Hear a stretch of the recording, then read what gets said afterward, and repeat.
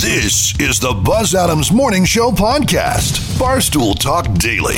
Except it's really early in the morning and no booze. For the most part. This is the Buzz Adams Morning Show podcast. Barstool Talk Daily. Except it's really early in the morning and no booze. For the most part.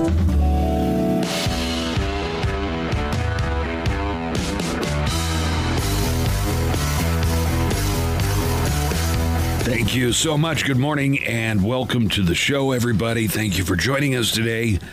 And we have a lot coming up on today's show. We're going to find out what our lead headlines are in sports, news, and entertainment coming up in just a few minutes. Brandon, tell everybody why you are so relieved today. You've been suffering mostly in silence for the past 3 days. Yeah. Because of a certain reason that, we didn't feel like we need to bring you down with our with our workplace problems, but fill us in on what's been going on the past couple of days. I finally have air conditioning in here. Yeah, the air conditioner went out and it turned into 107 this week. It went out last week. And it was like, they're missing one part. So I was in on Saturday. And did you have to be in that studio? I had to be in the studio for 4 hours. And I was told, they are missing the part. It'll be here on Monday. So then I'm thinking, okay, well, it's probably not going to be fixed for Monday morning's show. So you'd come to the realization, okay, it's okay. I know it's not going to be ready on Monday. Just got to tough it out Monday. Mm-hmm. And then Monday rolls around. Hey, they still don't have that part. Crap. Okay, what? So now we're looking at Tuesday. And then they're working on it, and then we get an email late Tuesday. It says, they ran out of time. They're going to be back tomorrow to finish it. So it was 3 straight days, and it was just, it was bad. Monday, my laptop wouldn't turn on. It was so hot in here. I was going to mention overheated. That. If you listen closely the past few days, you can tell when Brandon's microphone is on because you can hear this whirring noise in the background more than usual. And it's because he had to have a little fan pointed right at his computer because it was so hot in there. Without the fan, his computer would overheat and shut down. Yep. Jeez. But we're good now, baby. Is it nice and comfortable, or it's a little chilly? Even a little extra cold? You're not used to it. Yeah, I think I was getting used to the sweltering heat in here. So, would you say you might have been a little extra grumpy these past couple of days because of the additional discomfort of the heat? No. Well, I would. Well, of course you would, because you were the cause of any grumpiness. Mm-hmm. Well, I'm happy for you now. Thank you. Because it was pretty rough. I walked in there a couple times. I was like, "Ooh," going back to Joanna's. Yeah. This week, there are 3 of us doing the show, not counting Nico, and we're each in a different room. We're in the same building, but we're in a different room. Socially distanced. If you want to see what's going on in the studio, you can check us out over on Facebook. We've got our Facebook feed that goes on every day, Monday through Friday. Just find Buzz Adams Morning Show on Facebook and make sure you click on today's video. You can see what people are chatting about. You can even, if you dare, participate in the chat because it can get pretty wild and woolly sometimes, but we're there for you every day with in-studio camera shots at Facebook. Just look for Buzz Adams Morning Show. If you want to give us a call, here's the toll-free studio line. You could call during the show and talk to us at 844-305-6210. That's 844-305-6210. Alternatively, if you would like to call in, but you don't necessarily want to go on the air live, you can leave a message for us, and that's the toll-free neckline. The number is 844-805-NECK or 844-805-6325. Leave a message. Somebody will listen to it, and we'll probably play it on the air. Usually we play those on the air, so leave a message for us on the neckline. Before we get to news and sports, talk about this actress from Glee who is missing and just the very, very tragic details about this case. Well, very upsetting turn of events yesterday. Yeah, this was going to be my top news story for today. It? All right, well, let's go ahead and do that. So the search, Naya Rivera, she's known for her role in Glee. She was a mother, and now there's a search and rescue operation looking for her. She disappeared from a rented boat in California, and the California authorities are saying that they called off the search last night due to just unable to the search conditions at night. They said it's going to resume early this morning at dawn. She arrived at a lake about 60 miles northwest of Los Angeles around 1 p.m., and she rented a boat with her 4-year-old son. It's according to the sheriff's office. Then around 4 p.m., the boat was found with the boy inside sleeping, but Rivera was missing. Now, she is presumed drowned in the lake. There's a search ongoing for her body. She started her career as early as the age of 4. But she's best known as playing Santana Lopez on Fox's musical drama Glee, which ran from 2009 to 2015. So they what they think is that she, for whatever reason, fell overboard or jumped overboard, but they think she probably drowned. Yeah, they don't know what the situation was. All they know is that she rented the boat. The boat was due to come back, and now, but they didn't. So the search began looking for the boat, and that's when they were able to locate the 4-year-old. The 4-year-old child is okay. He is now with his father, but they say that they have not been able to find Rivera. Brandon, sports headlines. What are we going to be talking about when we get around to sports headlines a little bit later? Well, we do have a couple of NFL teams, the Ravens and the Steelers, talking about what it might be like when the season kicks off and how many fans you're going to have in stands, whether or not masks are going to be required. But also, remember Raheem Mostert? Remember that name? So familiar. He was the running back that went off in the NFC Championship game for 220 yards and just became like, he was kind of an overnight sensation after the NFC Championship. That's game. Right. Well, he's now requesting a trade because, well, the Niners don't want to pay him. All right. We'll get to all of that. Kanye sat down with Forbes to talk about his political platform, so maybe we're getting a little more insight into what we assumed was a publicity stunt, which I still think it is because Kanye has an album coming out and a single coming out soon. So I think the main thing is publicity, a publicity stunt. But according to Kanye West, he is no longer on the Trump train. He said that he has taken the red cap off. So why did he jump off there's a lot of just been, really crazy stuff in this interview. But as far as why he's no longer on the Trump train, he says, quote, this is Kanye speaking, "It looks like one big mess to me.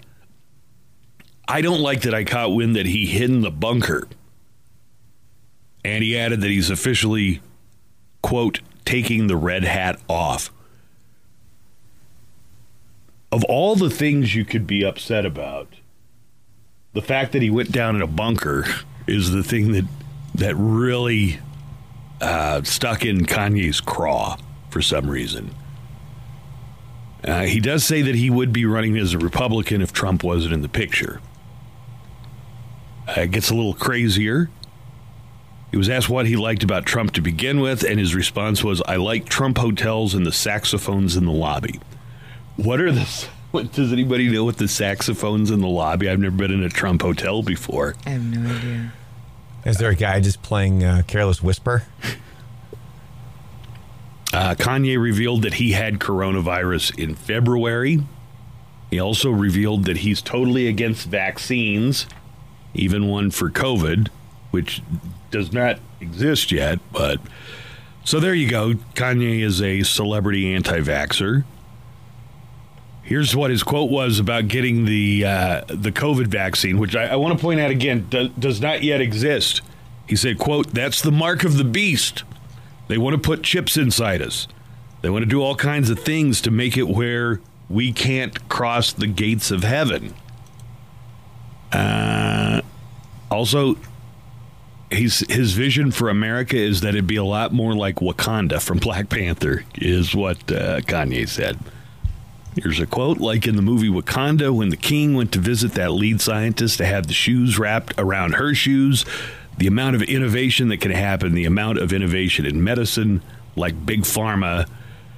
Yeah, all right, well, you just identified yourself as an anti-vaxxer and you say you want innovation in medicine, so it's a little hard to take that part seriously. But Kanye says that this is a sincere run, that he's not promoting his new album, and then he suggested that he might just give the album away for free. So there you go from the Kanye side of reality, as we know it. Is the arm wrestling match going to happen today? Great question. I was challenged. It's not, I was just like out of the blue. Nico said he could beat me in arm wrestling. And he was pretty confident about it, too. Yeah, but I'm pretty confident I could beat him, so. People in the Facebook chat, it looked like their money was going to be on you. I haven't been able to get a hold of Nico today. I mean, he's the one who brought it up. Yeah. He's the one who threw down the... How do you make a challenge? Throw down the gauntlet? Throw down the gauntlet. Thank you, Lisa. That's what he did. So, if he's not coming in today, I take that as a sign of... weakness. And submission. Respect. So, yeah, if Nico makes it in today, we'll do the arm wrestling because he challenged me to arm wrestling. And did we decide we were going to do, it was somebody's suggestion off of Facebook, we're going to have our underarms waxed? The loser has the underarms waxed? I think it was one arm. Because you're going to be all awkward and like it's going to be uneven. All right. I mean, you could do both if you want. I'm not going to complain about that. It's up to you. Whatever you feel comfortable with. Okay, but does that seem to be a good payoff for losing? I thought so. Okay. Have you heard about all the rock bands that got those low interest and sometimes you don't have to pay them back loans? The payroll protection program? The PPPs from the Small Business Administration? Yeah. This was reported in Rolling Stone, among others, but there was a big push for the government to release the list of businesses that had been eligible and given money under the PPP. So that's payroll protection, meaning you're supposed to use that money so you don't have to lay people off. Mm-hmm. And it's for small businesses. The reason they wanted to release, that people wanted a list release, is because we heard things about places like Shake Shack, which is definitely a nationwide chain, getting PPP. The Los Angeles Lakers, which are one of the most valuable sports franchises in the entire world, did they give theirs back? Because Shake Shack and Ruth's Chris and Potbelly were embarrassed enough when it came out that they returned the money and said, returned okay. it. Yeah, they did. The Lakers returned theirs? Yeah, according to ESPN. An important component of this is to remember that I talked to a lot of small business owners who said they called almost immediately and were told they were out of money.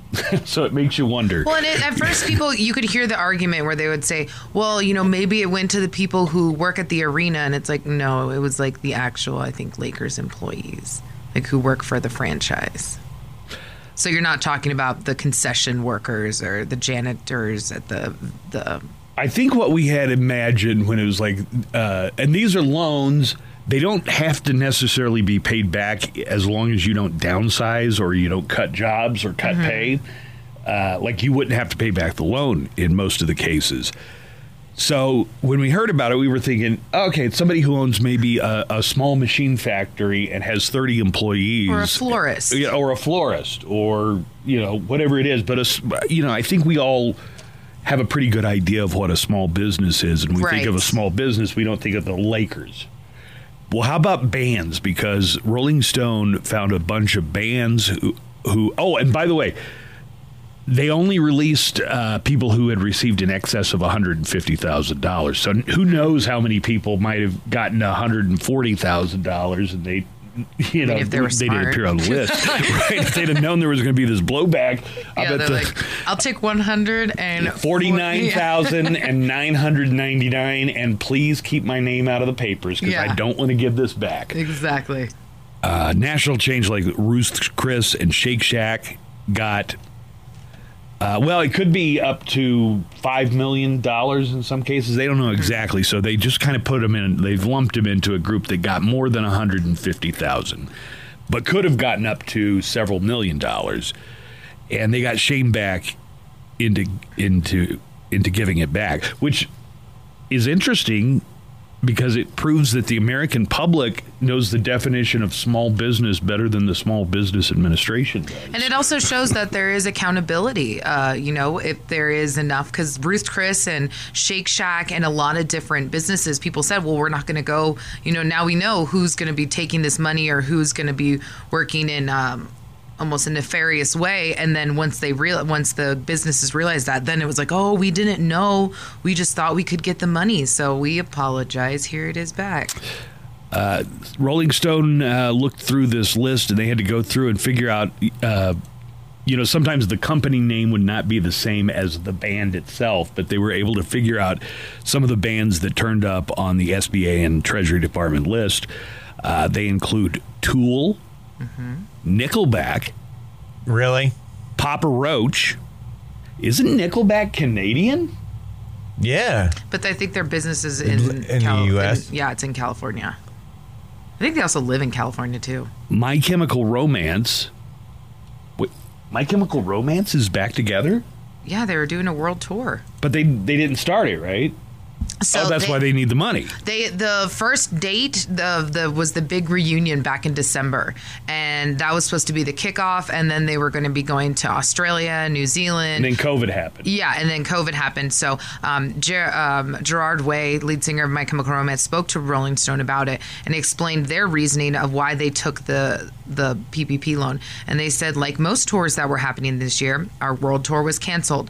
MCR received the money to ensure that our crew is still going to be funded during this time of uncertainty until we're able to be out on the road again with them. We're so grateful for all the skilled, dedicated people that we have employed. Some of them are parents, others are caretakers, still others just have simple rent that they have to pay. And this money is going to help them take care of themselves and their families. And that's one of the things is, the tour business has been just decimated by the pandemic. And you have people who usually this is the busy season. We're in concert season, as I always like to call it, during the spring and summer. And it's not happening anymore. So those people are now, which they usually, have those jobs, they're out. I would like to assume that, roadies and people who work in the business office and, people... I like to think that that's where the money went, and I like to assume, because I like Gerard Way, that he didn't profit from any of this. Well, no, I hope that's what I guess that's why he did talk to Rolling Stone. He said that their money, they gave it to their tour company, like the people who are working for them on tour.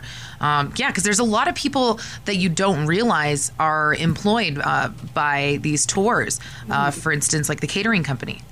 There's a lot of catering companies that travel with the tour. Exactly. I remember when Warped Tour was still really big. My roommate used to be on the Justin Bieber tour. Yeah. Remember? Yeah, but there's people like that. There was a company that used to do Warped Tour called Tada Catering, and we used to know the owner of that. And she would, that was her whole thing. She would spend, the year doing different tours, but then when Warped Tour was happening, she had this huge, I think there was like 10 people that she employed, and every day it was breakfast, lunch, and dinner, had to have all the food ready. But someone like that, they're out of a job right now. I wrote this article. You can check it out and see a bunch more of the bands, and also links to the Rolling Stones, so you can see even more of the bands that got over 150,000. As I was writing it, it's like, I hope this doesn't come across like I'm trying to shame them into giving back the money, because if they're running an operation where they got people on payroll that are going to be out of money because they got shut down and they got the money, I shouldn't feel bad about what I do feel bad about people that I know that called in and like were just told flat out we're out of money. Some of the other bands, the Eagles, Green Day, Pearl Jam, Guns N' Roses. It's kind of a who's who of rock and roll, but it's not just rock. Rappers like Lil Jon and Wiz Khalifa.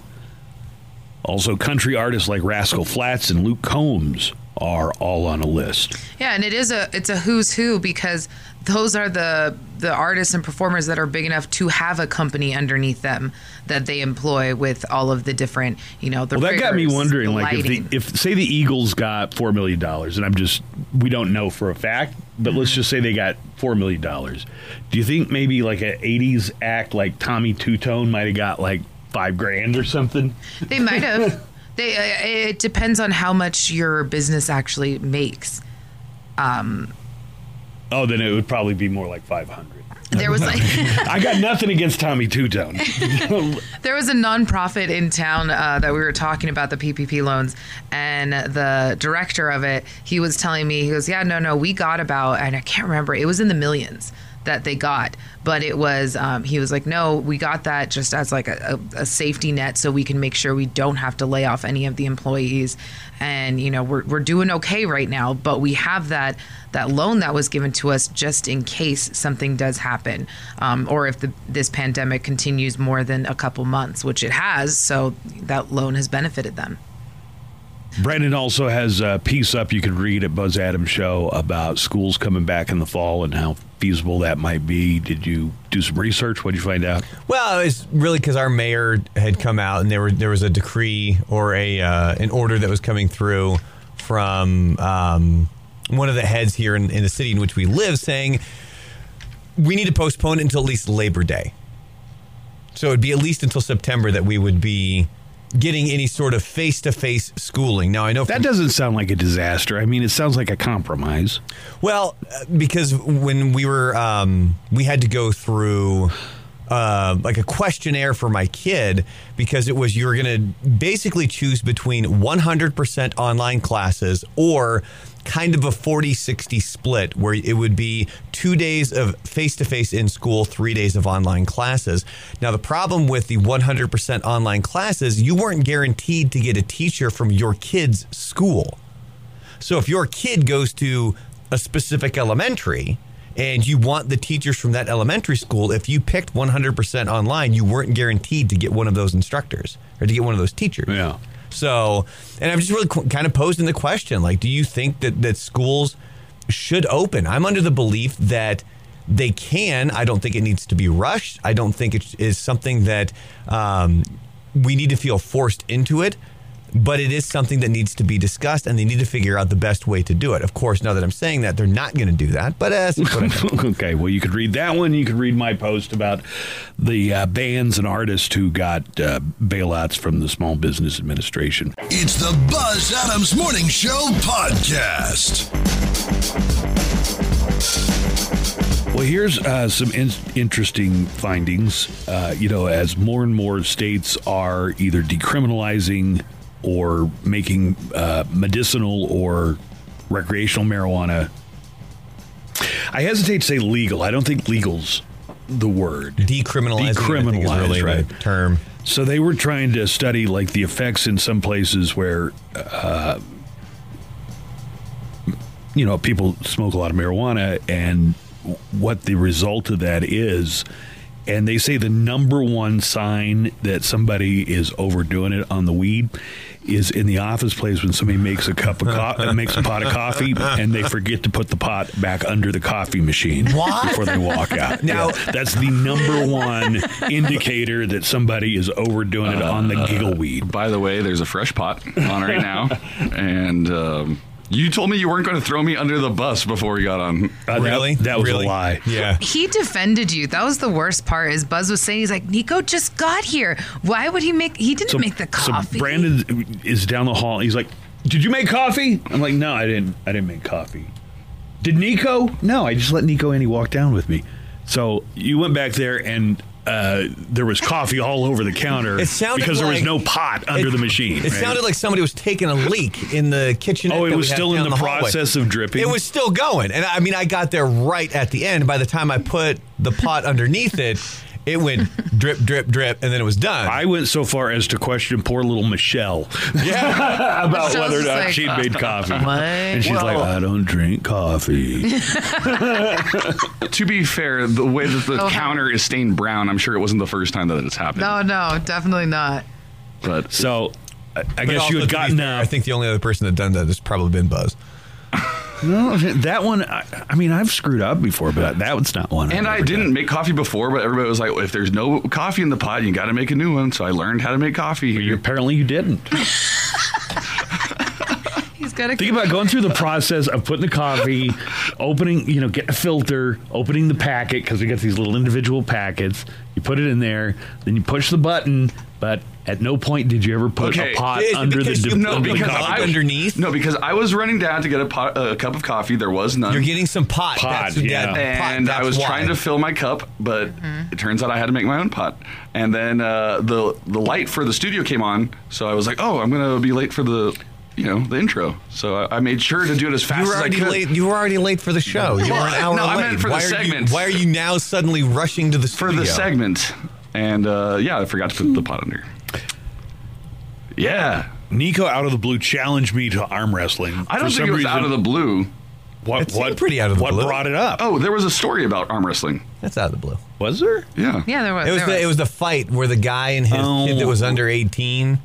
It was in the True Crime Report. Yeah, and he was shooting into the ceiling. Man loses to his son, the younger, stronger lion, and I wanted to recreate that. So you like I'm the old silverback, and you're the you're the young strapping ape who's going to try and take over the troop. Yes. Okay. Well, I want you to know that I prepared. I gave my right arm an extra good workout yesterday. Oh, jeez. What? Oh, I did curls like with a barbell, just with my. What are you guys talking about? I'm not talking about anything. I rested my arm yesterday. I actually iced it. I made sure not to move or do anything with it. So we're doing this? Yeah. And the payoff of the bet is acceptable to you. I think we decided to go with a listener suggestion, which was loser of the arm wrestling match gets one underarm waxed. Do you even have underarm hair? I do. It's I'm the just longest judging hair. by your attempts to grow facial hair, and I'm just wondering if there's anything. Is it like the one place you have hair? I mean, it's not the one place, but it's probably the longest hair in my body. Gross. And Lisa, you got a waxer that can come in and take care of this for us? Yeah, I can text my friend. Yeah, see, I got some. There's a little bit. From my angle, it just looks like you're showing him your boob. I'm actually trying to hide it with my hand. So we're going to do this? Yeah, let's do it. Well, I don't know about right now. When do you want to do it? Oh, how about an hour from now? Yeah, let me wait till I have my coffee first. Yeah, go get a sponge. All right, let's kind of lay out a timeline here for doing the arm wrestling contest. The contest itself is only going to take about 2 seconds, but you mean that's how fast it's going to be until you lose? Nico challenged me to arm wrestling, and yeah, I'll accept that. I just want to beat you and then see if you're going to shoot a gun because you're so mad. Oh, because of the true crime story. I don't. I think I'm going to surprise you with my strength. Let's just say the odds. Everybody is putting the odds in your favor. Somebody in the chat said you have girth. I was like, I'm not even sure that's the right word to use about Buzz. How would you describe your physique? Skinny fat, kind of. I'm doughy. Skinny. Yeah, like I'm skinny fat, yeah, doughy. Skinny fat. Yeah. Kind of sedentary. Sure. Do you have any muscle tone?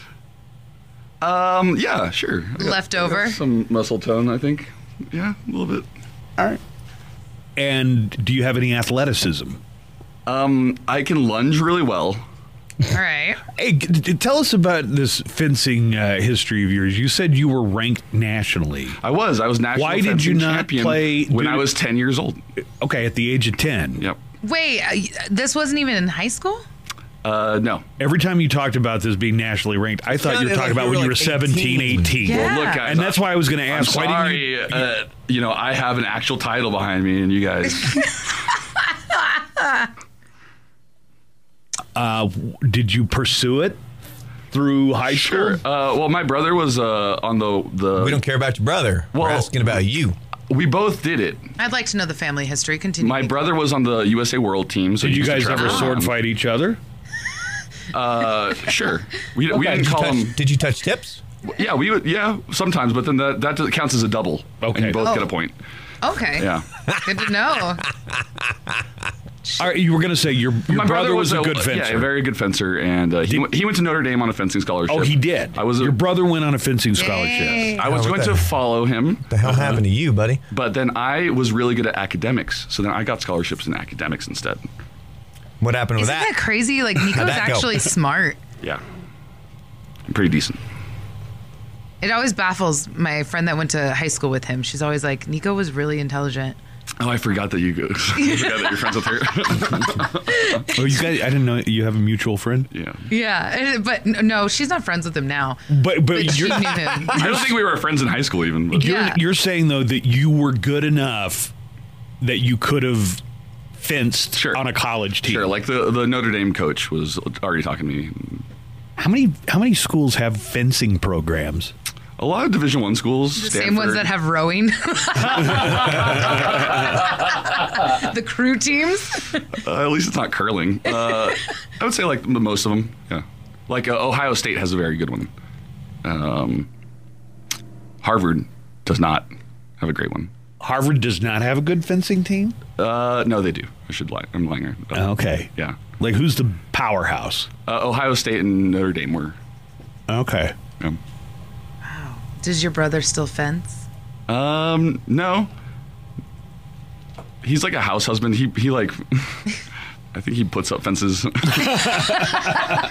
I'm just imagining he's like most people are like, oh, I'm going to go play tennis Saturday morning. Your brother's like, I'm going to go fence. Yeah, the hope was to coach eventually. Do they have like fencing stuff here still? Yeah, there's in El Paso, there is my very good friend and my coach. Yeah. Look at Margaret DeLong Fencing. In El Paso. I want to go fence. It sounds fun. I'd do it. I'd totally go fence. I tried to get Buzz to fence me once, but wait, I need to rephrase it. I tried to get Buzz to put on the equipment, but none of it was in his size. So I totally would go fence. That sounds fun. Yeah, it is fun. So I can lunge. All right, so there's your athletic background. Also, my right arm is way stronger than my left. Because of the fencing? Yeah, because you have to hold up your arm. Try stretching out your arm and just holding it like that with a weight in it. Yeah, it's a little skinny little sword. It's not. It's metal. Oh, because also the handle. The handle, the bell guard is steel. Yeah, but what does it weigh? Under a pound, though, right? No, I would say the steel bell guards for the epee is at least 2 pounds, 3 pounds. All right, well, let's do this. Let's get through this segment. How about if we come back and we'll do the arm wrestling? Yeah. Okay, so that's what do it right here. We have to do the rules first. Okay. I would agree with that. All right, so where do we put the left hand? Like, you can't. Can we grab something, or do Maybe we have on to? your hip? Do we have to hold each other? No, usually what you do if you don't have the professional table, you link hands underneath your arms. It would be like I'm demonstrating. So yeah, and then I would. Do you see what he's doing? Yeah, I do. feel it like looks like he's flipping you off with his arms. I feel like we need somebody in here mostly just to make the call when when one person is defeated. Like, okay, that's far enough. Mm-hmm.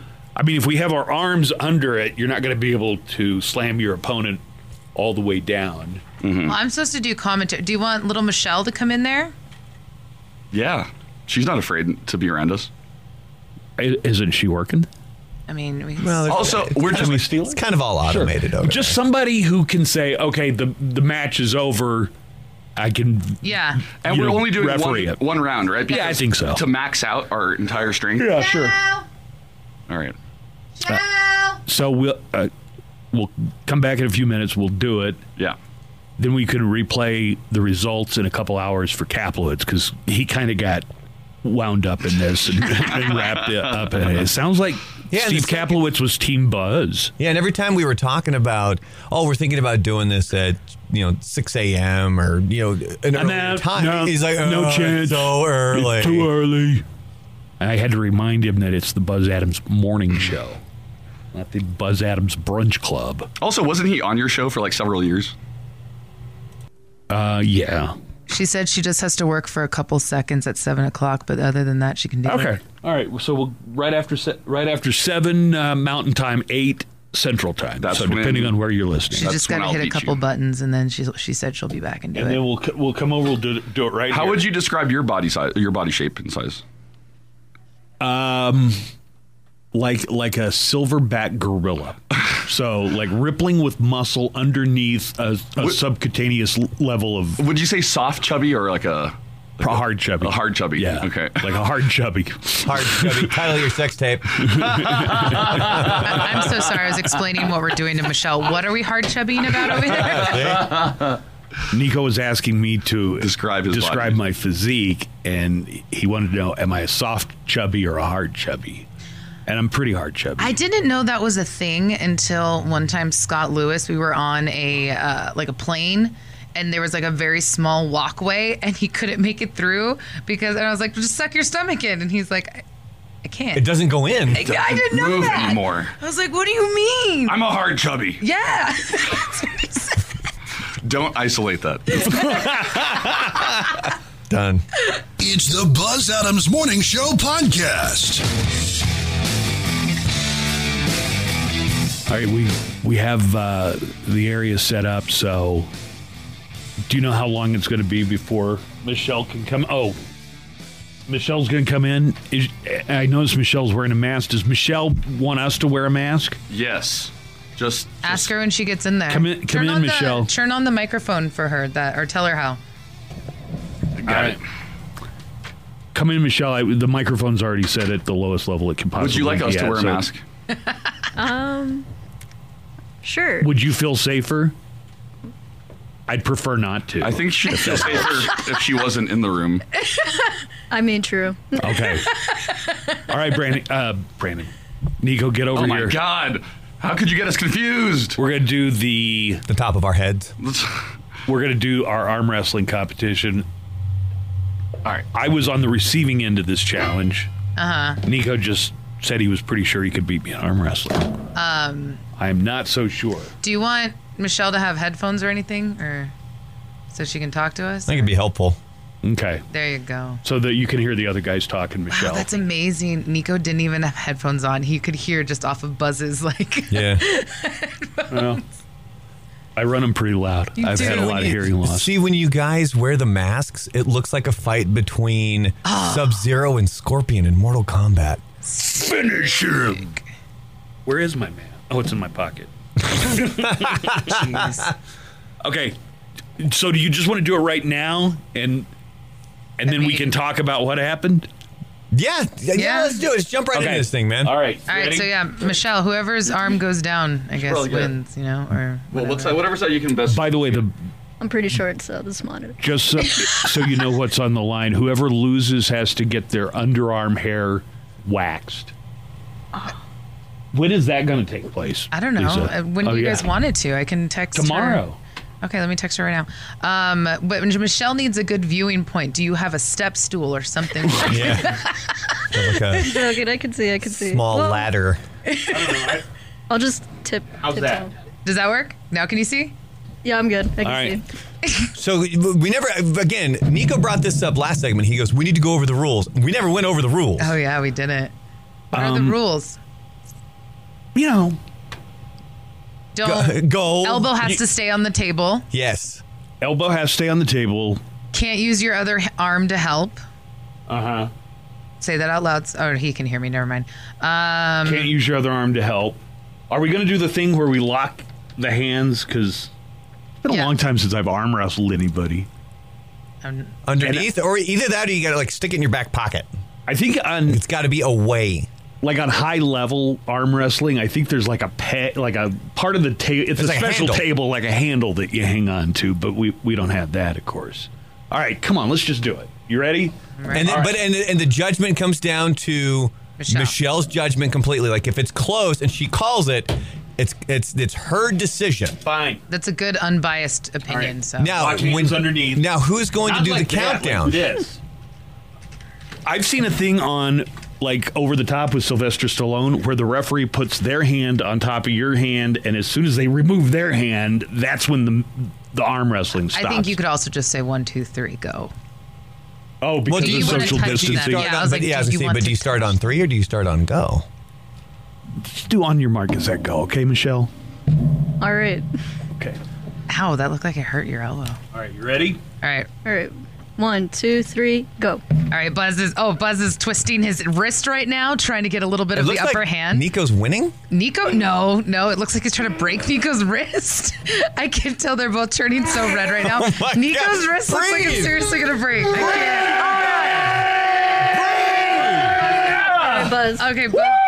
Oh my God, he is Oh my God! Go get on camera. So red. Go get on camera. He is so red right now. The camera doesn't really reflect how red Nico is right now. Both of you. No, Not Buzz, you're both- even. Oh, am I redder? Oh, man. Both of you are red, and I really thought Nico's wrist was going to break right now. He got you over the top, I'm man. going to get my gun. You have weak wrists, Nico. The feed is just catching up, and I am seeing a little bit. Yeah, I got real red there.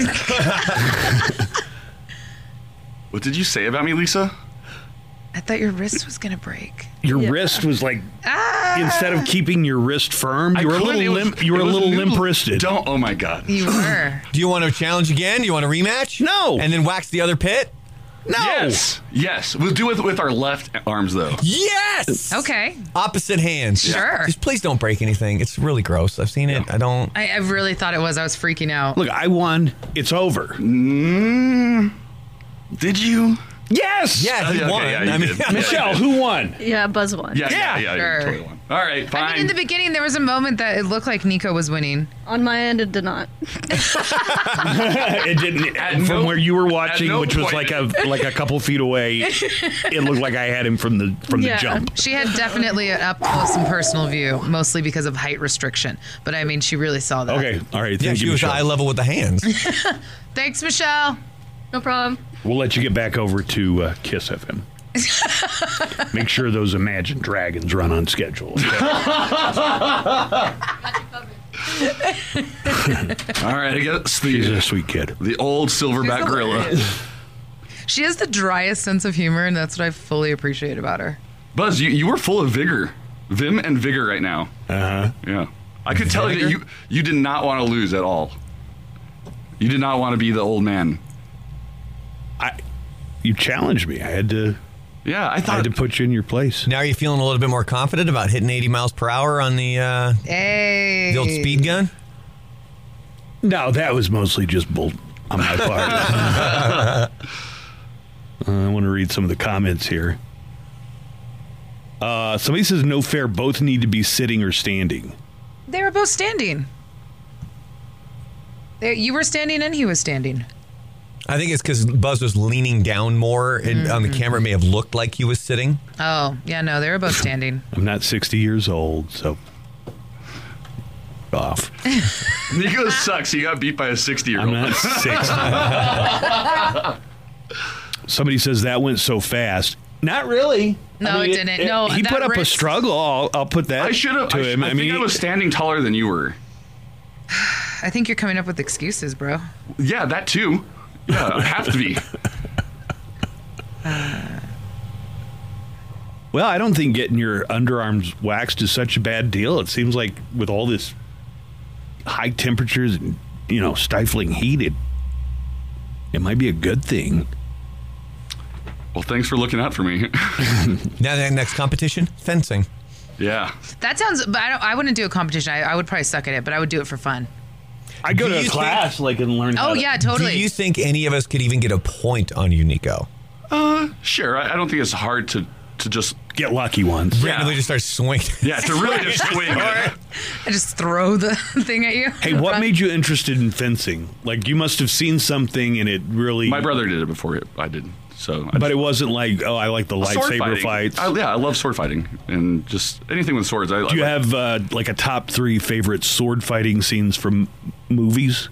Because I definitely do. Yeah, Rob Roy. Rob freaking Roy.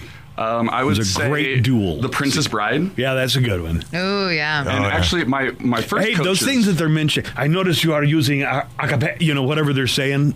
Are those actual fencing terms? those are older terms that were more related to the combat of fencing as opposed to sport fencing. Like back in the days when Florida and Gilder were actual little countries. Why didn't you do combat fencing? Well, because I was 7 Oh. when I started. Wait, what is combat fencing? Well, that's to kill, to actually. So why didn't you do it? They don't do that. That's not around anymore. Oh, that's It's not like a professional art. Parents didn't want to sacrifice you, huh? You know, my problem with Olympic fencing is that it's basically lunging and stabbing. I think it would be it's not as interesting as a sword fight like in the movies because you want to stab the other person while also managing not to get stabbed yourself. So those are the two main points. Yeah. When somebody, the way it works in the Olympics, the point of their epee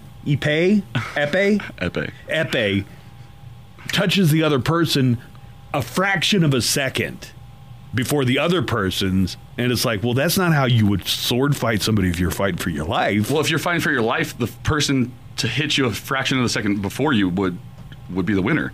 You would kill the other person if you were a fraction of a second faster. Yeah, but you would also probably carry through with yours and stab the other person. I'm saying it would be very different if you were fighting somebody who was trying to kill you. Yes, it would be. Well, they should do that. Not kill them, but make it more like that, because I thought the whole fencing thing in the Olympics was way more boring than sword fighting in the movies. It's a sport. It's supposed to be like boring. It's supposed to be boring. Yeah. I think other sports try and make things more exciting. That your athletic ability really shows off. You're bending your legs, you're squatting for over 15 minutes, and lunging and. I'd be a lot more interested if it were more like a sword fight in Rob Roy, where you can move circular as opposed to in a line, because that's all fencing is moving in a line. Oh, you're not allowed to yeah. And they also ought to put like a staircase, that you can go up and fight on that. You can swing Yeah, definitely. Now you're talking. I'd watch that. Right. That's way better than just doing it on a mat in a couple of jumpsuits and a beekeeper helmet. Yeah, that's parkour fencing, where you have to twirl around things and jump off of ledges. That would be a big hit. I mean, they do have that new show, The Extreme Tag. Maybe they did extreme fencing. And that's what it was. And it was just, it was in a room with a staircase and furniture and a chandelier. They had a season on History Channel, and I watched every episode. And it was, I forget what it was called, but it was people dressed in armor, like from the Middle Ages, fighting each other with weapons. So they were heavily armed and or heavily armored and padded. And then they might have like a flail, which is a mace on the end of a stick, and the other guy might have a sword or whatever, and they fought each other. Yeah, I like those. Did you ever see that? I can't remember what it's called. Yeah, I don't remember what it's called. And it's not LARPing. No, they're hitting each other, and these guys actually, you got to be, if not in good shape, you have to be athletic, and you have to have a lot of endurance for the most part. Brandon, did you ever catch this? What the hell was it called? Somebody in the chat is going to tell me what it's called. Then they would have a melee round where they'd have like 5 people in, and they're all fighting. You just decide who you're going to hit and whatever. God, what was that called? Battle Night? What does that sound familiar? I'm drawing a blank. Somebody must have seen it. I think it was on History. It's not like we don't have Google. Rudy wants to know, is lightsaber fighting considered sword fighting? Yeah, to me it is. Sure. I know some good stuff. They have introduced it as a sport in some places. Well, wait a minute. The lightsabers don't. There aren't actually lightsabers. There's like a federation that controls like fencing globally, and it's called the FIE. It's in France, and they actually allowed lightsabers to be a part of the sport of fencing. What? Recently, yeah. Lightsabers don't exist. Yeah, no, I know. They're just the fake ones that light up. And like the ones that I have. Yeah, exactly. You could be a competitive athlete. Competitive Jedi. Finally, your robes would come in handy. Could you show up with like a Darth Maul lightsaber bow staff? Super cool. It's the Buzz Adams Morning Show podcast. We have a caller, but let me just reset the conversation. Lisa, you said that. Now, who's making the recommendation that you should serve or you should tip 50% on a carryout order? It's a restaurant and food blog called Grub Street, and they're saying 50% during the pandemic. Okay. That seems a little high for me. I mean, it would probably result in me. See it? No. I'll just heat up something at home. We've got Mike on the line. Hi, Mike. Hey, Buzz. How's it going? Good. I see here it says you've been in the service industry for 20 years. Yeah, just about. So you know of which you speak. Everything. All right. Okay. Does that seem like a little too much? I mean, I got carry out, and I thought I was doing good. And judging from the reaction, it looked like they were almost a little surprised that anybody tipped on a carry out order. But it was nowhere near 50%. It was more like 10%. No, yeah, absolutely. I think, in my experience, for the most part, carryouts are normally something that's not tipped in general. In my experience, I'd say 9 out of 10 carryout orders don't get tips on them. So I think any tip on a carryout order is going to be an extra little bonus for that employee.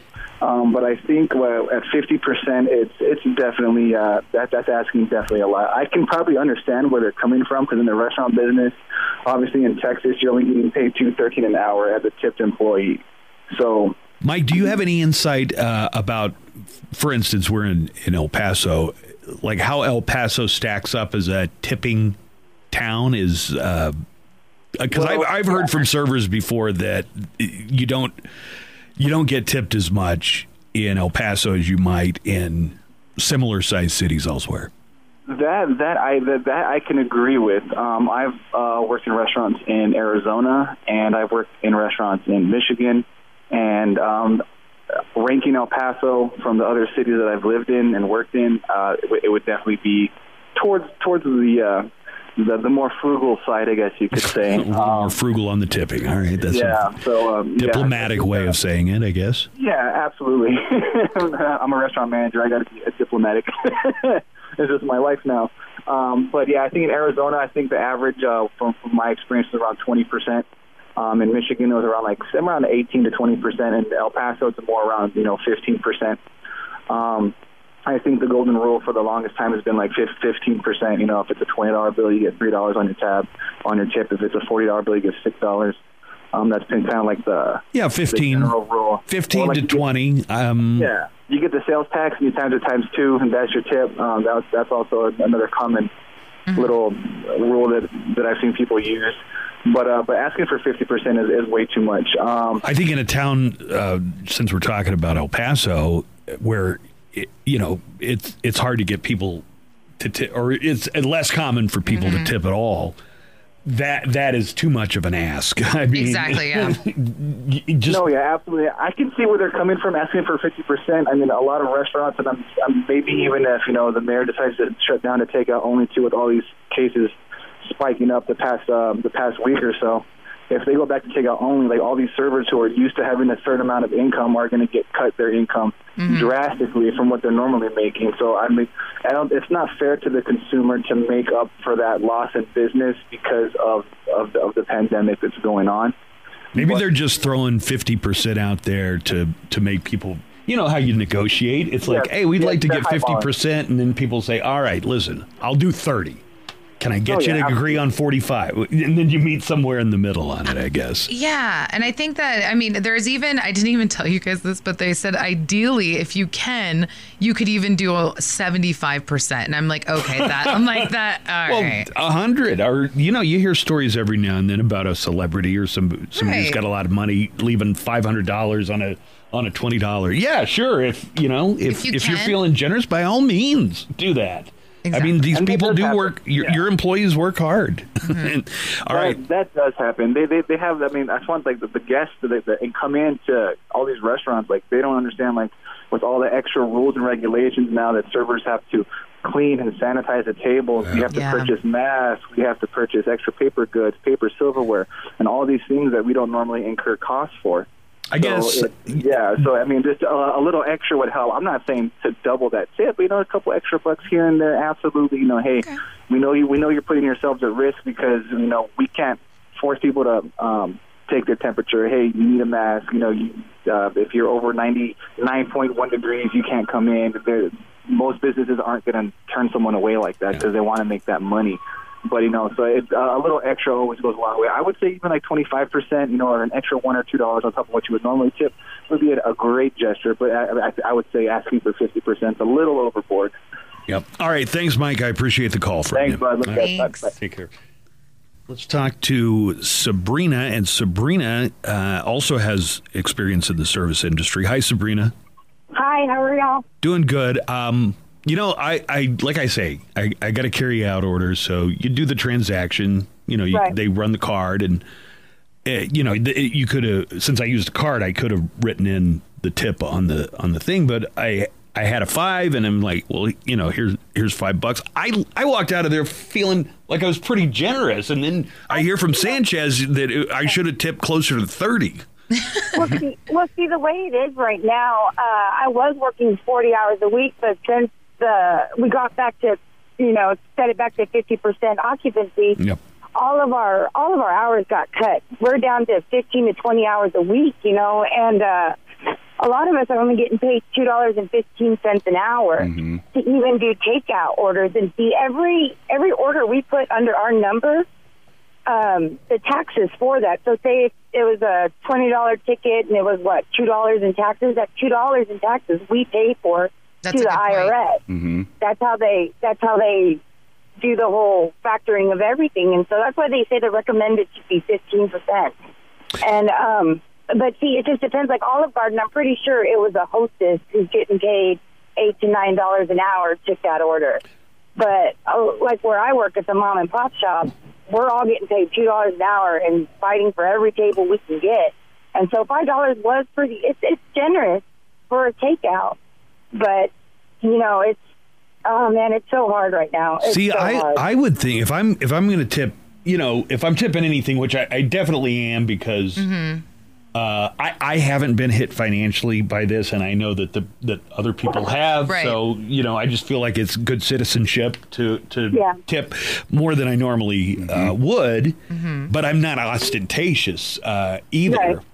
I know the 50 recommended 50% to 75. I don't know who wrote that, but they just need to stop. Well, it's somebody who has a restaurant blog. I thought maybe it was an official organization, but. One thing, Sabrina, before you go, one thing to think of is also customers might be under some kind of financial setback. Absolutely. And there might be a case where it's like, well, I really can't afford to go out and eat, so we're going to do it as this one special occasion. And I certainly can't afford to pay an extra 50% on top of the one treat where I'm going to get carry out for my family because our income has been truncated as well. Yeah. All right. It's tough for everybody. The folks who work in the restaurant industry, I think they have really risen to the top of this, and just the fact that they have to wear, all the different things. They're wearing the mask. It's a pain. Yeah, they're making less money. Then you hear horror stories about them having to deal with difficult customers. So all that stuff combined just makes me feel like, since I can, I will. You know what? I'll definitely up it, but to be honest, I'm not going 50%. No, that's ridiculous. All right, Sabrina. Thank you guys so much. Thank you. Thanks for the call. All right, appreciate it. Bye. Let's do one more call here. It's Backstage John. Hey, John, how you doing? Morning, brother. Still struggling with that damn puzzle. Well, you started it a week ago, didn't you, John? I know, man, but the trouble is all the pieces are identical. Like, what is the picture of? It's all black. No, it's like a picnic basket with sunflowers and strawberries and grapes, and it's a good picture. It's the problem is the pieces are all identical. Well, do you have jeweler's glasses or a magnifying glass? Because I do. That's what Buzz uses. Actually, I'm about to resort to my magnifying glass. Yeah. Anyway, I was going to weigh in on this discussion today, and my first point is that it started with you talking about getting takeout.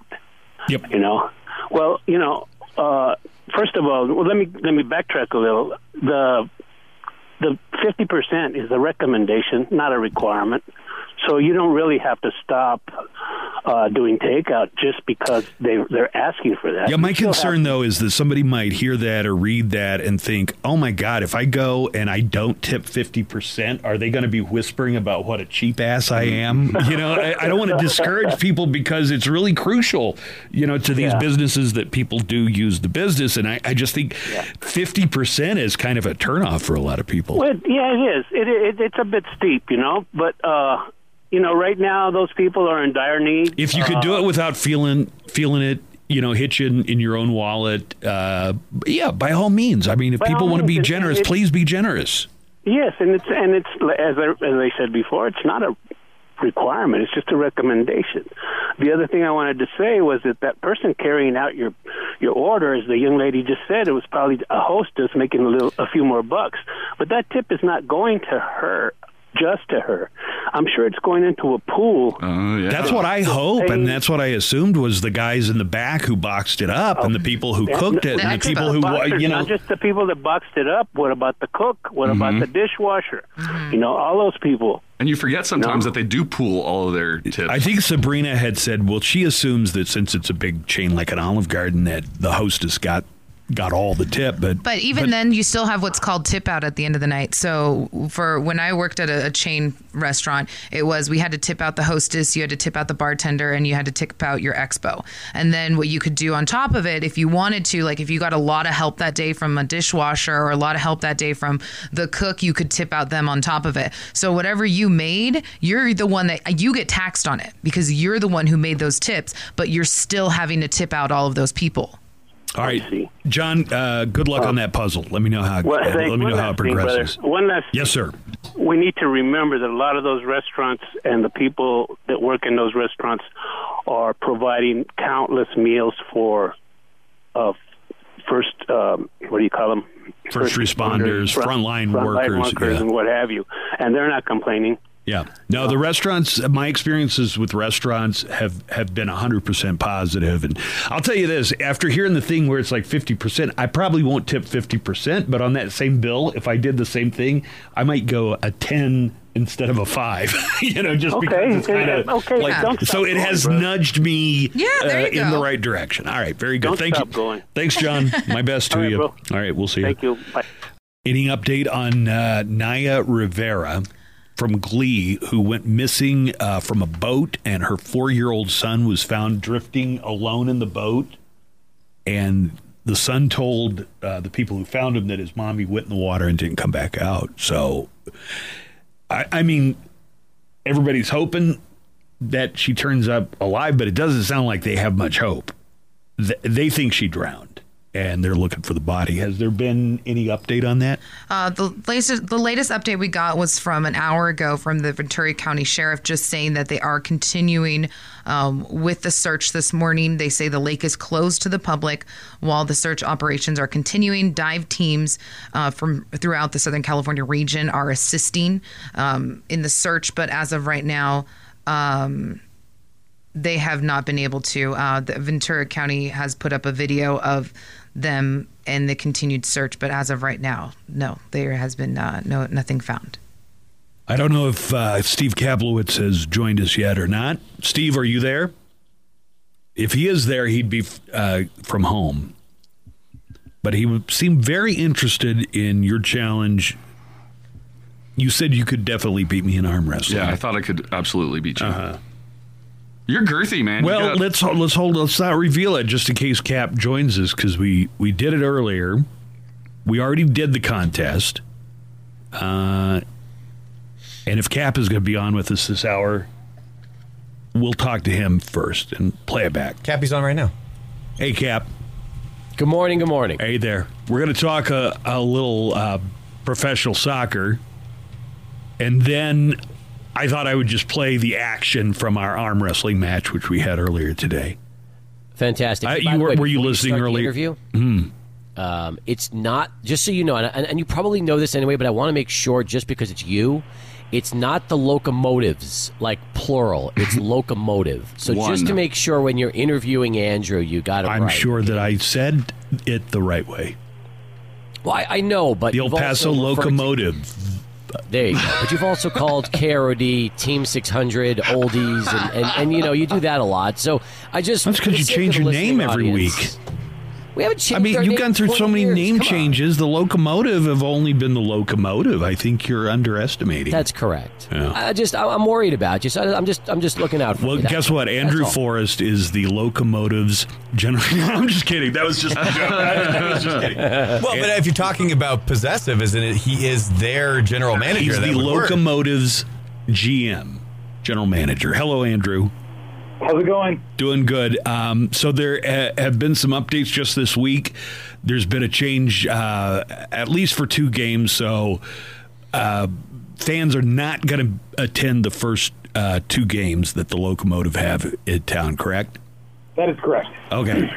Originally, what was the plan up until that point? Like some kind of percentage of capacity or something? Yeah, we had a sport exemption from the governor's office, and we were working with the city, and we were looking at around 24 to 2,500, which would be about 20 to 25%, somewhere in there. But we just felt that with the surge in Texas and specifically in El Paso, that it would just made a little bit more sense to go with no fans and reevaluate in 7 to 10 days to see if we could get fans back in for potentially our 3rd game on the 24th. Okay, so this the final decision was internal then? Yes, it was a decision that we made. Okay. The 3rd game is going to be when, Andrew, so we can mark it on the calendar? Friday, July 24th at 7:30, we're playing our arch rivals, New Mexico United. And the hope is that we'll be able to have fans for that game. That is the plan as of now. What is the do you have a timeline in mind for when you might make that decision about the 3rd game? Yeah, I think we're looking at late next week, potentially Thursday, Friday next week. We're going to need to make a decision for a variety of factors, staffing, just the ability to get tickets out if we're able to have people in the building and how people can get those tickets. So I would suspect late next week, again, Thursday or Friday, we'll definitely be making that announcement. Okay. All right. We'll keep an ear to the ground for that. How about the practices and the team? Talk a little bit about some of the challenges and what's been accomplished here, gearing up for the new season. Yeah, it's tough. We have basically had a great preseason with 7 or 8 different friendlies, and then we went into the first. We actually played the first game of the year, and then on that Saturday, and then that Thursday, more or less the world shut down. So the guys had been fairly inactive, working out on their own, of course, but not quite the same thing for 3.5 months or so, and then ramping back up into individual training sessions, then small groups of 4, then groups of 10 with no contact, and we've really only had 2.5. It'll only be 3 weeks of full contact with the entire team together in one spot at one time. No preseason games, so fitness is going to be an issue for everybody, and it's going to be an issue for us. So that's going to be something that's a little bit different, and the ability to not test yourself against a different team is also a different preseason approach, of course. So those are two things that every team is feeling that, but it's going to make. Fatigue's going to be a factor. I suspect the second half of each game is going to get a little more wide open and a little more, probably some more goals, and could be exciting for the fans, but for the guys, fitness and lack of diversified competition are going to be tough. What's the makeup of the roster, like as to how many international players and how many American players are on this year's lineup? Yeah, we've got guys from all over the world, all over the country, and we actually have 4 local guys. So we have a very diverse lineup. We've got countries like Ireland, Scotland, Belgium, France represented. From Europe, we've got, again, I mentioned the 4 guys, most notably Omar Salgado, the local boys. We've got Aaron Gomez, who's on loan from Bravos, and we just signed Peter Borelli, who was the face and captain of the Bravos for 4 or 5 years when they were in second division in Mexico. So we've got quite a diversified team, guys from everywhere, guys that have played in MLS, guys that have played for their national teams, their junior national teams. So it's a competitive and mature team that's been around and and seen some things. We've got a guy that played in La Liga, which is the highest level in Spain, a guy that spent some time in the English Premier League, which is probably the best league in the world. So we've got talent from literally all corners of the globe. Has the international nature of your sport been a challenge? If it has been a challenge, it's one you've risen to. But the fact that players have to come in from other countries and find lodging and things like that, it seems like it would be just an added challenge. Yeah, it's definitely not the easiest route. I suppose in a world where easy would be the thing to do, you just have a bunch of Americans that speak English, I guess. But we embrace the diversity. It's obviously this is a very multicultural city. Spanish being very prevalent, and we use that to our advantage. It's a great place to come live, work, and play. But a lot of the guys learn English. They work really hard to learn some words and key phrases. We obviously help them with lodging. We have even some players that are some international men that like to help out and help them. We've got everyone helping with their visa. So it's as seamless and easy as it can be to move internationally. Obviously, that's a big ask and a big step. But these guys are used to doing that, and we try to make it as easy and painless as possible. And we encourage them to bring their families and settle in and make this home. Is that what usually happens? They end up residing here around the year, or they play the season and then return home when the season's over? It's a pretty long season. I mean, with preseason to the end of the season, it can be 10 and a half months. So they usually, assuming they have a multiple year deal, they'll still live here. They may go home for a month or something like that for Christmas and to see family, but then they're back early January to get back on it. So yeah, I would say that they're permanent residents as much as a professional athlete can have a permanent residence. When they're with us, they live here. Absolutely. This is Andrew Forrest. He is the Locomotive GM. Tell us a little bit about your background. Where are you from? What's your connection to the sport of soccer? Sure. I'm originally from Southern Virginia, right outside of Virginia Tech. It's usually a place people have heard of. Spent most of my life in Virginia, played college soccer, graduated from James Madison, and then the whirlwind tour started, living in Baltimore, Dallas, Minneapolis, Greensboro, San Antonio. Actually lived internationally in Edmonton for 6 months, so I do know what it's like to be told to leave the country, and if you don't come back with the proper documentation, you won't be able to get in. So were you an athlete when you were living in all these places? No, this was all front office. It helped start. These are all working for the front offices of pro soccer teams. So I see. This is actually Locomotive, the third pro team in second division soccer that I've helped start, which is a very unique experience to be able to do. They always say in sports, there's three things you want to do. You want to start, if you're lucky enough, you get to start a new team, open a new building, and win a championship. And I've luckily been able to do all three to this point in my career. So, but I've been in El Paso a little over 2 years. I love every second of it, and I think we're building a great culture. Building our fan base, and hopefully there's some listeners out there that are maybe hearing about us for the first time and are intrigued to learn a little bit more. And we play this Saturday, and we'll be on ESPN Plus as well as locally on the CW, so we hope everybody can tune in. All right, Steve, I don't know if Steve's still on the line. Steve, can you tell me how would I go to the CW if I wanted to watch the game? There's different ways, okay? You can either do it through... if he's not online, I can tell you that it's part of every cable provider's package, as well as it's on over-the-air cable. So if you don't have a cable package like DirecTV and you just have the over-the-air antenna, it's a basic channel that everybody gets. So I don't know the numbers per se, but it is there, and hopefully you can find it. You know what? And you know who the voice of the Locomotive is? Is it Duke? That's Duke, baby. Yeah. Duke Keith. Oh, my. So Andrew can't hear Steve, but, yeah, Steve's on the line. So, Steve, did you have anything to add to what Andrew said? Yeah, you need to, since Andrew can't hear me, you got to ask him about the Cardboard Conductor program, which is a way that fans can actually have their images on a cardboard cutout placed inside Southwest University Park. Okay, Steve is saying, Andrew, tell us about the cardboard cutout. Sure. Cardboard Conductor. Cardboard Conductor. Yeah, tell me what that is. Yeah, we'll call it the cutout conductor because it's technically chloroplast. It's not cardboard, but we saw this. One of our account executives saw this in Germany. This was something where they couldn't have fans in the stands, so they asked their fans to submit a picture of themselves, and they created a 3-4 foot tall by 2 foot wide picture of them that they then put in the stands in the seats.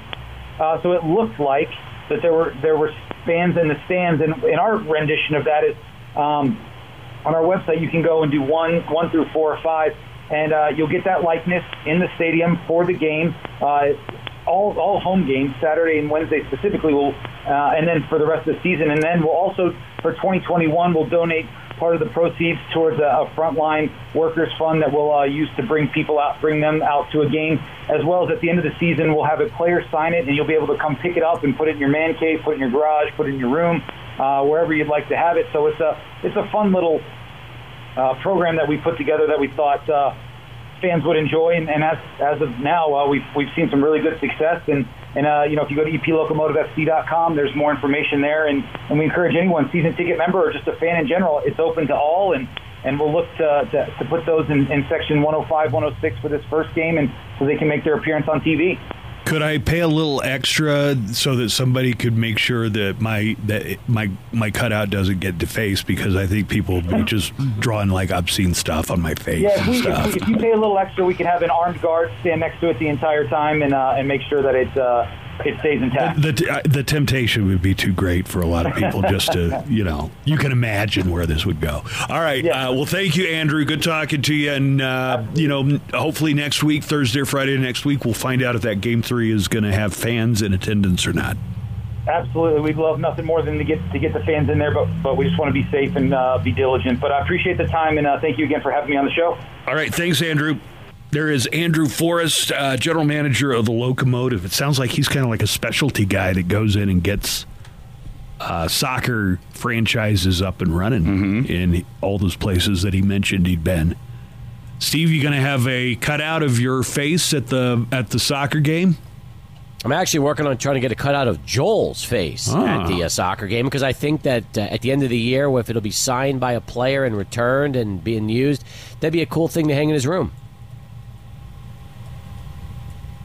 I just wanted to ask about the, making sure nobody gets close to my cutout with a Sharpie, because a few years back, you're really worried about that. They wanted me to have like a bus bench ad, and I said no way, and they said why not? I said because within 24 hours somebody will have drawn like a dong and balls on my face or whatever. So. Classic dong. Hey, do you think the radio station would foot the bill and have the entire morning show like cutouts together, so it's like you're all there together? Yes, do it. Foot the bill. That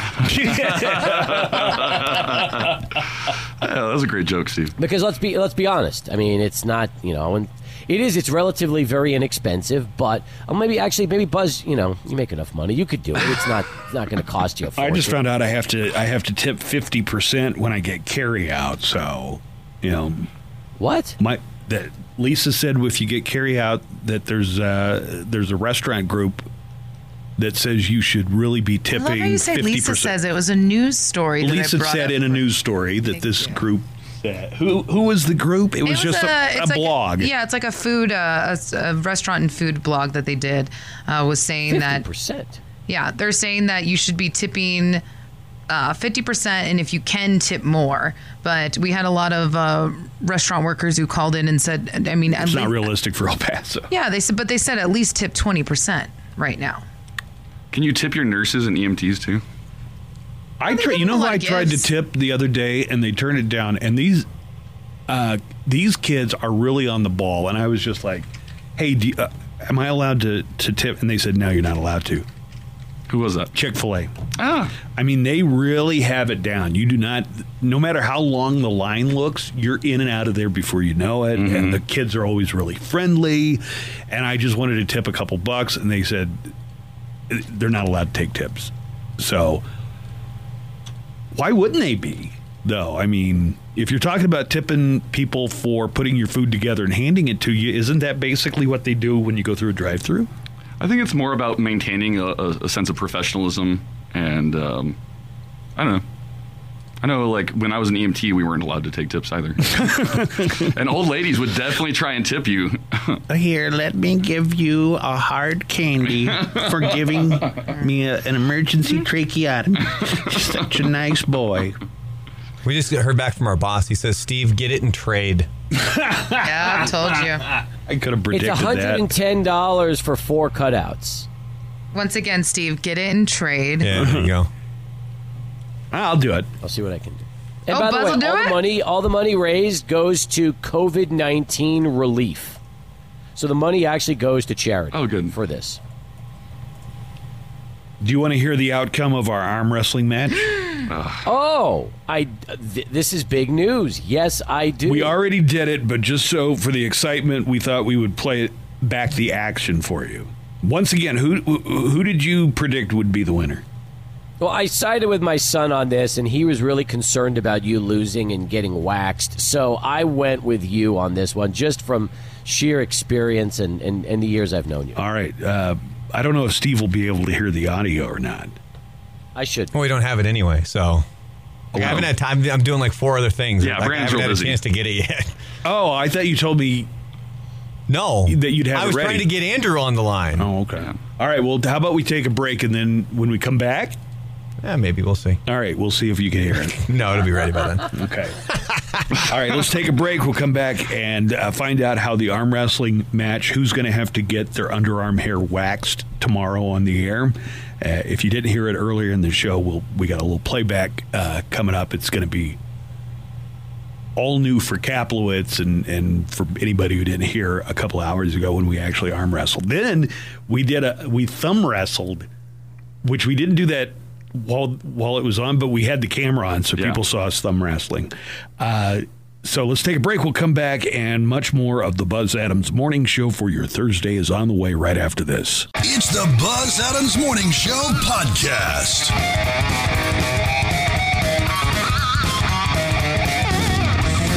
Nico, what possessed you to challenge me out of the blue to arm wrestle? It wasn't out of the blue. There was a news story about a man who lost a arm wrestling match to his son, I guess, and he got real upset and started shooting. There's a true crime report. So I figured you would be that type of person that if that you I lost, would get so upset, you would get very upset that I would shoot into the ceiling. Yeah. And also, you're not the most healthy person in the world, so I thought I would have some. Never made the claim that I was. All right, Steve, you listening? Here, pal. All right, let's hear the action. It's not all that long, so you don't want to miss any of it. It picks up straight from the countdown, and you do have to listen carefully at the end for the winner because it's Michelle, who's naturally quiet anyway, and everybody else is yelling over the top of her. So just I have listen. a question. There's a pandemonium going on, yeah. If I watch this on the Facebook feed, will I see the video of the action, or is this strictly audio? This is only? just audio. This is strictly audio. Okay.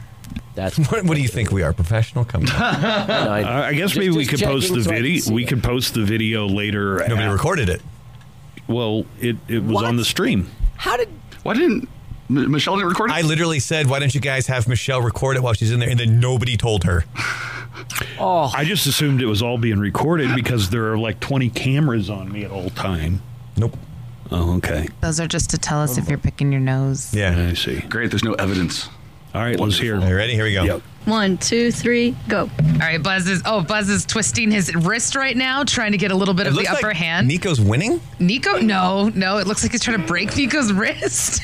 I can tell they're both turning so red right now. Oh my Nico's God. wrist looks like it's seriously going to break. I can't. Buzz. Okay, Buzz. Oh my God, he is. Oh my God! Go get on camera. So red. Go get on camera. He is so red right now. The camera doesn't really reflect how red Nico is right now. Both of you. No, Buzz, you're even. Oh, am I redder? Oh man. Both of you are red, and I really thought Nico's wrist was going to break right now. There you go. Did you hear it? Did you pick it up there, Cappy? Oh yeah. Yeah. Who was and the person screaming like was Buzz? That was Buzz yelling. I don't we were recall. both yelling. Yeah, I think we were both pretty jazzed up. Buzz has a very strong wrist. It's almost a thick. Like I'm not even sure he has a Well, wrist. the first thing it's forearm and then hand. Your wrist, you broke at the wrist. So then I was like, it was almost like pulling something by a rope because you're. And I keep my wrist very like all one piece because it's very thick. You have a very chunky hand. Well, you're kind of limp wristed. Well, I mean that just kind of like immediately your wrist went back into. Now, that position. You know, there was a lot of to me like there was a lot of this physics match last issues. About 25 seconds, 25 seconds or 30 seconds on this arm wrestling match total. Yeah, was that about right? What's that now? The total length of you guys doing it. 15 seconds? I don't know, 20 seconds? It was about 20 Something seconds. Like Yeah. So was I stronger than you thought I was? You have old man strength. You have like it's called country strength. Country strength, whatever it is. Like you're the type of dad that would sit on their kid. While you were going to the mall and riding in cars, I was out hauling hay. I don't know. I thought I was in better shape than you were, and this is a big wake up call to me. I'm not sure arm wrestling is the best metric to determine who's in the best shape. Based on how winded and red I was, I looked like you at the end. I was pretty red too. All right. But I'm definitely... We also thumb wrestled, and I beat you at that. No, you didn't. Yes, I did. No, you didn't. I beat you at thumb wrestling. Oh my God. Because you got to 1, 2, 3, but you didn't say pinochle after you got to 3. You don't have to say yes, pinochle. you do. You go 1, 2, 3. I win a thumb war. Those... You say 1, 2, 3, 4. I declare a thumb war. No, you say 1, 2, 3, pinochle. If What? you don't say... Who has heard that before? Who says that? What? It's What's 1, 2, that? 3, 1, 2, 4. 3, I declare a 4, thumb war. That's how you start. When you pin them, Then you say, I win a thumb war. Well, you didn't do that either. Yes, I did. I mean, that might be some I kind of think you- regional variation, but definitely the way everybody that I ever thumb wrestled heard it was you go 1, 2, 3, pinochle. Okay, country boy. I think you should shave something, at least. Maybe get your eyebrow waxed. Why? You won. No, but Yeah, I'm why talking would about I- the thumb wrestle part. There was no bet on that. There was no bet on that. We could have made a side bet. Well, you could But we have, but didn't. Yeah. Country strength. Yeah. You're a big guy. Shouldn't have even tried. Now I got to get my armpit waxed. You know, normally, like in a troop of gorillas, if the younger gorilla challenged the silverback and lost, they would have to leave and go find another group. They would be expelled from the troop. They wouldn't just be allowed to sit around and maybe not be paid attention to? They would slink off, and if they ever wanted to get back in, they would have to go and groom the silverback that they lost to. They if you can't just feel live like with the picking- shame? Oh, they live with shame for sure, but it's just a matter of they have to come back and they have to almost present in a sexual manner to the... Like there might even be some ritualistic mounting that goes on between... And I'm talking about apes, but we are apes. You know, biologically, we are a species of ape. Yeah. But that's what they would do in most gorilla troops. Well, thank God we're not in that gorilla troop. All right. Steve, what else is big in sports today? We talked a little bit about locomotive soccer and that the first 2 games fans are not going to be able to attend, but hopefully in the third game, we won't know until next week, but hopefully the third game, they will be able to have fans. What else is on your sports radar today? Huge news. This morning, El Paso City and county health officials released an updated order which now says that all school systems shall not reopen schools for on-campus face-to-face instruction until after September 7th. Now, in the same order, it says extracurricular sports and activities shall not take place until school systems reopen for on-campus instruction. What does this mean? It means that the first 2 weeks of the El Paso high school football season could now be in serious jeopardy since they're supposed to start August 28th with week 1 or 0 week, and then the second week would be September 4th. Like a game in August? Yes. Oh, yeah, they always play. High school football always kicks off the last Friday. Has it always been that way? Because Yes. God, I'm just trying to remember. It's been a long time since high school football, but I remember practicing in August when it was hotter than...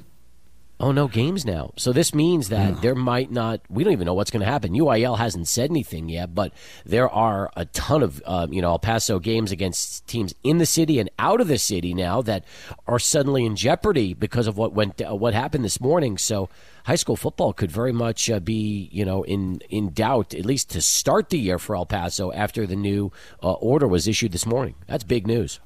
I think they ought to be tied together. I mean, if you've made the decision in a district that it's too unsafe for kids to go on campus, I think that logically means it should be too unsafe to play a contact sport. right? I mean, yeah, absolutely. You could use that logic, and not just for high school. You could do that for college, and a lot of other sports out there. Absolutely. So that's the thing too. The Ivy League yesterday already said that they will not play any fall sports in 2020, and they haven't ruled out 2021 and maybe moving football to the spring. But the story is we might not see the Power 5 conferences decide this until the end of July, but there is that possibility there will be no college football in 2020 until the spring of 2021, depending on what the Power 5s do. I think your Ivy League schools, have a history of not prioritizing sports over academics. I mean, it seems like sports as they exist in most of NCAA don't even pretend anymore that it's like, oh, this is an activity to help keep our students healthy so they can participate. It's just like, no, this makes a lot of money. We've signed the kids up for a bunch of phony baloney classes, and and now it's coming down to it. If you're a school and you say, hey, look, we're not going to have any kids on campus, it's all going to be on computer, but everybody come out for the game because we got millions of dollars at stake, you're just confirming kind of what everybody knew, which is that college sports really doesn't have much to do with college itself. That's my opinion. Well, I hear you. And that's one of the reasons why, right now, I think, UTEP and a lot of these smaller or our group of 5 schools are waiting for the Power 5s to decide what they're doing. Since, remember, UTEP has a road game against Texas, which is over $1 million guarantee for the athletic department. They're getting that for that game. And then they're hosting Texas Tech. So if the Big 12 decides to either cancel the fall or postpone it till the spring, obviously that's going to impact UTEP in a huge way because those are potential big money opportunities for the program. So that's one of the reasons why I don't think locally UTEP or CUSA will decide anything until they see what the bigger Power 5 schools are going to do. So that's the rub for college. But obviously for high school, everybody's talking about now that they might not be able to play high school games until October at the earliest. Because think about it, if you're not able to do anything on campus until after September 7th, then you can't just ramp up and play football the following week because you're not going to be able to be on campus. So you might not be able to see games until October at the earliest. I can see some schools, like places where high school football is like a religion. I could see some of those schools trying to make an argument that, oh no, we're going to have we're not going to have class, but we're going to have practice. Our football teams are going to have practice. Places like Midland and Plano and different places. How people take their high school football in some of these communities in Texas, right? Yeah, but it's up to you. That's true. But again, it's up to the UIL. They're the ones that are going to have to decide. And if the UIL decides after seeing these kind of ordinances, no football, then there's going to be no football. So, and that's going to be the question right now.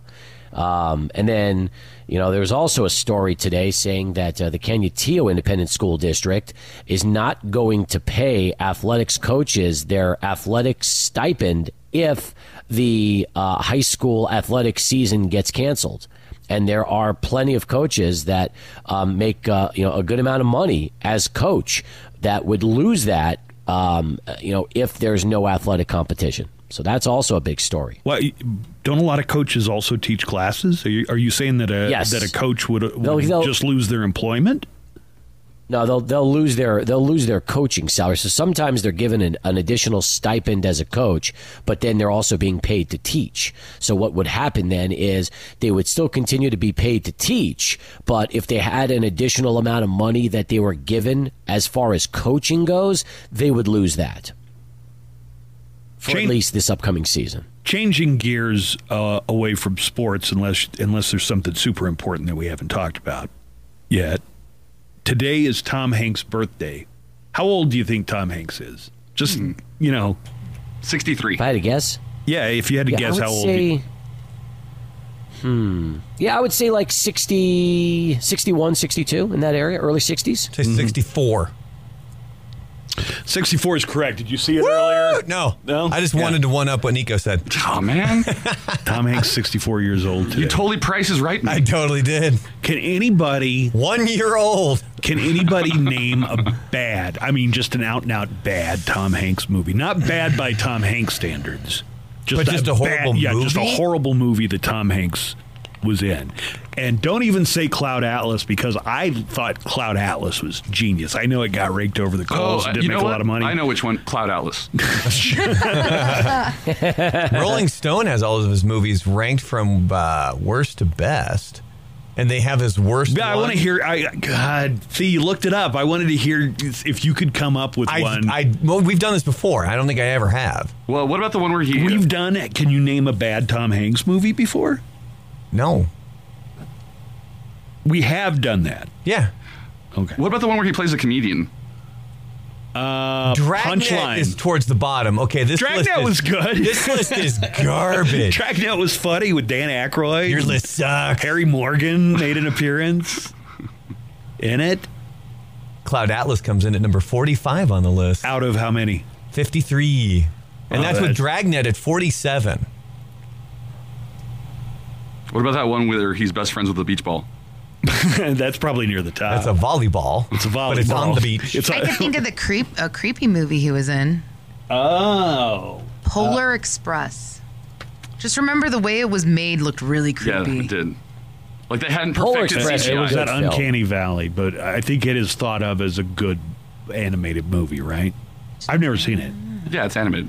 No, you haven't but I've seen it? never Yeah, it's seen good. it, but I don't think it's thought of as a bad movie. I think it got good reviews when it came out, right? Polar Express comes in at number 32. Throw out anything The else. Burbs is all the way at 31. You The Burbs is suck, great. Rolling Stone. Big. Big got great reviews. That's got to be towards the top, right? But that's really saying something, that you have to think so hard to remember something that you think might be a bad Tom Hanks movie.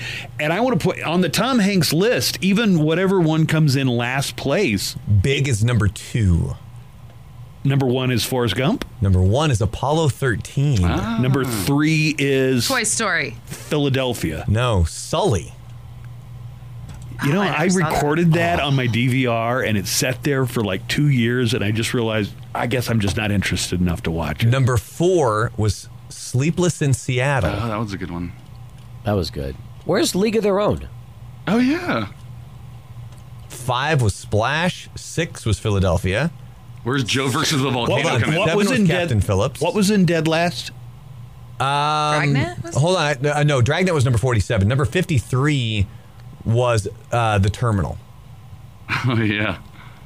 Wasn't that a Spielberg movie? I think so. See, I don't think that got bad reviews. So even if you're looking at that, that's only a bad movie compared to all the Tom Hanks movies. Yeah, just to tell you how many hits and how many good movies he's had. So number 8 was Catch Me If You Can. Number 9 is Castaway. 10 is Forrest Gump. 11 is A League of Their Own. He's so good in that movie. He signs that kid's baseball. Avoid the clap, Jimmy Dugan. Hey, that's good advice. Number 12 was Saving Private Ryan. God. Number 13, Joe versus the Volcano. Are they saying, where does Bachelor Party come in? Because I thought Bachelor Party was great. Let me see here. A Beautiful Day in the Neighborhood. That was the new one where he plays Mr. Rogers. That came in at number 16. That's another one that I have on DVR, and it's been sitting there for about 6 months or 3 months. Turner and Hooch, number 20. Turner and Hooch. Bachelor Party was a classic, by the way. How does Bachelor Party not make the top 20? God, I forgot about that, too. Bachelor Party came in at 24. You know, when you mentioned What a joke. Turner and Hooch, the idea of a cop who's a partner with a dog, it sounds like a bad movie. I don't think I ever saw Turner and Hooch. It's a great buddy cop movie, man. But it sounds like a bad movie. You know what I mean? Yeah, the premise. So it's really amazing. I'm not saying that Tom Hanks, carried all these movies and they would have been bad without him, but just to go for an entire career and not have more clunkers than that, I don't think any of those got particularly bad reviews. Are you crying? There's no great baseball. Let's see. Anybody ever tell you I look like a penis with a little hat on? That's it, Jimmy. You're out of here. All right, let's take a break. We'll come back, and we got one more segment to do as the Buzz Adams Morning Show continues right after this. It's the Buzz Adams Morning Show podcast. I was reading something from a website called Lifehacker, which sounds terrible. Like, normally I would avoid a website called Lifehacker. Oh, it's great. But you haven't been on Lifehacker before? You've never heard of Lifehacker before. Have you? Yeah. Is it a good website? Yeah. They put on life hacks. Yeah, you've never... Like, that's a new thing for you? I've never heard of the website Lifehacker, but it sounds like... It pops up on social media a lot. Like, that's one of the ones that will... the website? They'll sponsor ads and, a lot of people share things from Lifehacker on social media because it's an interesting life hack. I guess I was just reacting to life hacks in general. Like, I see a lot of life hacks. You think that's silly? Like, it's a concept of life hacking? Some of them are cool, but you have to go through like 30 lame ones before it's like, oh, that is kind of cool. You know what I mean? Like, some of them are just either like, well, yeah, who didn't know that? Or it doesn't really make much of a difference, But Lifehacker was asking, like, what's the best way to phrase it if you're going to compliment a coworker on their clothing, for instance, because like, damn, looking good. Like, that's not appropriate. Oh, that really highlights your bosom. Yeah. You can't do that. We're not Mad Men anymore. Really flatters your curves. I guess the best thing would be don't compliment anyone on their appearance. But if you are going to compliment a coworker's outfit, someone on Twitter claimed that snazzy is the best word to go with if you're doling out compliments because it's completely benign. And it's so old school it's about 9, maybe 10 on a good 10, day. 10 and a half. What's that? What? Nothing. Oh, it's totally benign. This says it's such an old school word that it can't possibly be seen as sexual or offensive. I'm going to counter that there's a lot of old school stuff that's extremely sexual and offensive. Hey, Lisa, you're looking real snazzy. Some examples they give on how to use it. Okay. Your eyes. Hey, those are some snazzy earrings you got on. Or, wow, that's a snazzy shirt. Other words that were suggested were neat, slick, or nifty. I think if you use those words, though, I think you're being facetious. Like, if you're like, hey, that's a snazzy outfit, I'd be like, what's that supposed to mean? Yeah, I'd be like, what's that supposed to mean? But what's I guess wrong with what I'm wearing? Yeah. I don't know. I have a neighbor who he tries to compliment me, but it just comes off so terrible every time. Give me an example of one of his compliments. Tell us. He goes, oh, I saw you were wearing a dress the other day. I'm like, yeah, I know. And he goes, you look better in those. Oh, right. Like, okay. Right, because all of a sudden now it's a critique of your appearance. It's not just he always does it, like these backhanded compliments, and I just crack up laughing every time. Is it an old man? Yes. Yeah. And he's hilarious. That's like saying, you have such a good face. Why don't you smile more? Yeah, and then the other day he said something to me when I dyed my hair back brown. He goes, oh, you dyed your hair. I'm like, yeah. And he goes, that's good. It's a lot better than the red. I was like, oh. It's like an underhanded comment every time. I found out because in my history as a person in the dating pool, one of my girlfriends was a TV reporter and anchor, okay? I found out there is no way that you can compliment a TV chick's appearance. Mm-hmm. Even the weather girl? Even the weather girl. Oh, man. If you say, you're even more beautiful in person than you are on TV, it's fraught with all kinds of landmines. Yeah. If you say, you would think, oh, okay, well, I can understand if they get upset and say, oh, you're a lot prettier on TV than you are in person. But it's the same way the other way. It's like, wow, you're a lot prettier in person than you are on TV. It's never going to be taken as a compliment. Or if you were to say, like, oh my gosh, you're so skinny. And it's like, okay, so cool. I look fat on TV. Because I've heard TV girls been told that before. If you ever meet a local news or a national news anchor or reporter, you are better off not commenting on their physical appearance because what I have found, and I'm not saying they're insecure, I'm just saying that they're under a microscope a lot. You're much more likely to step on a landmine than not. Yeah, a lot of corporate rules for them.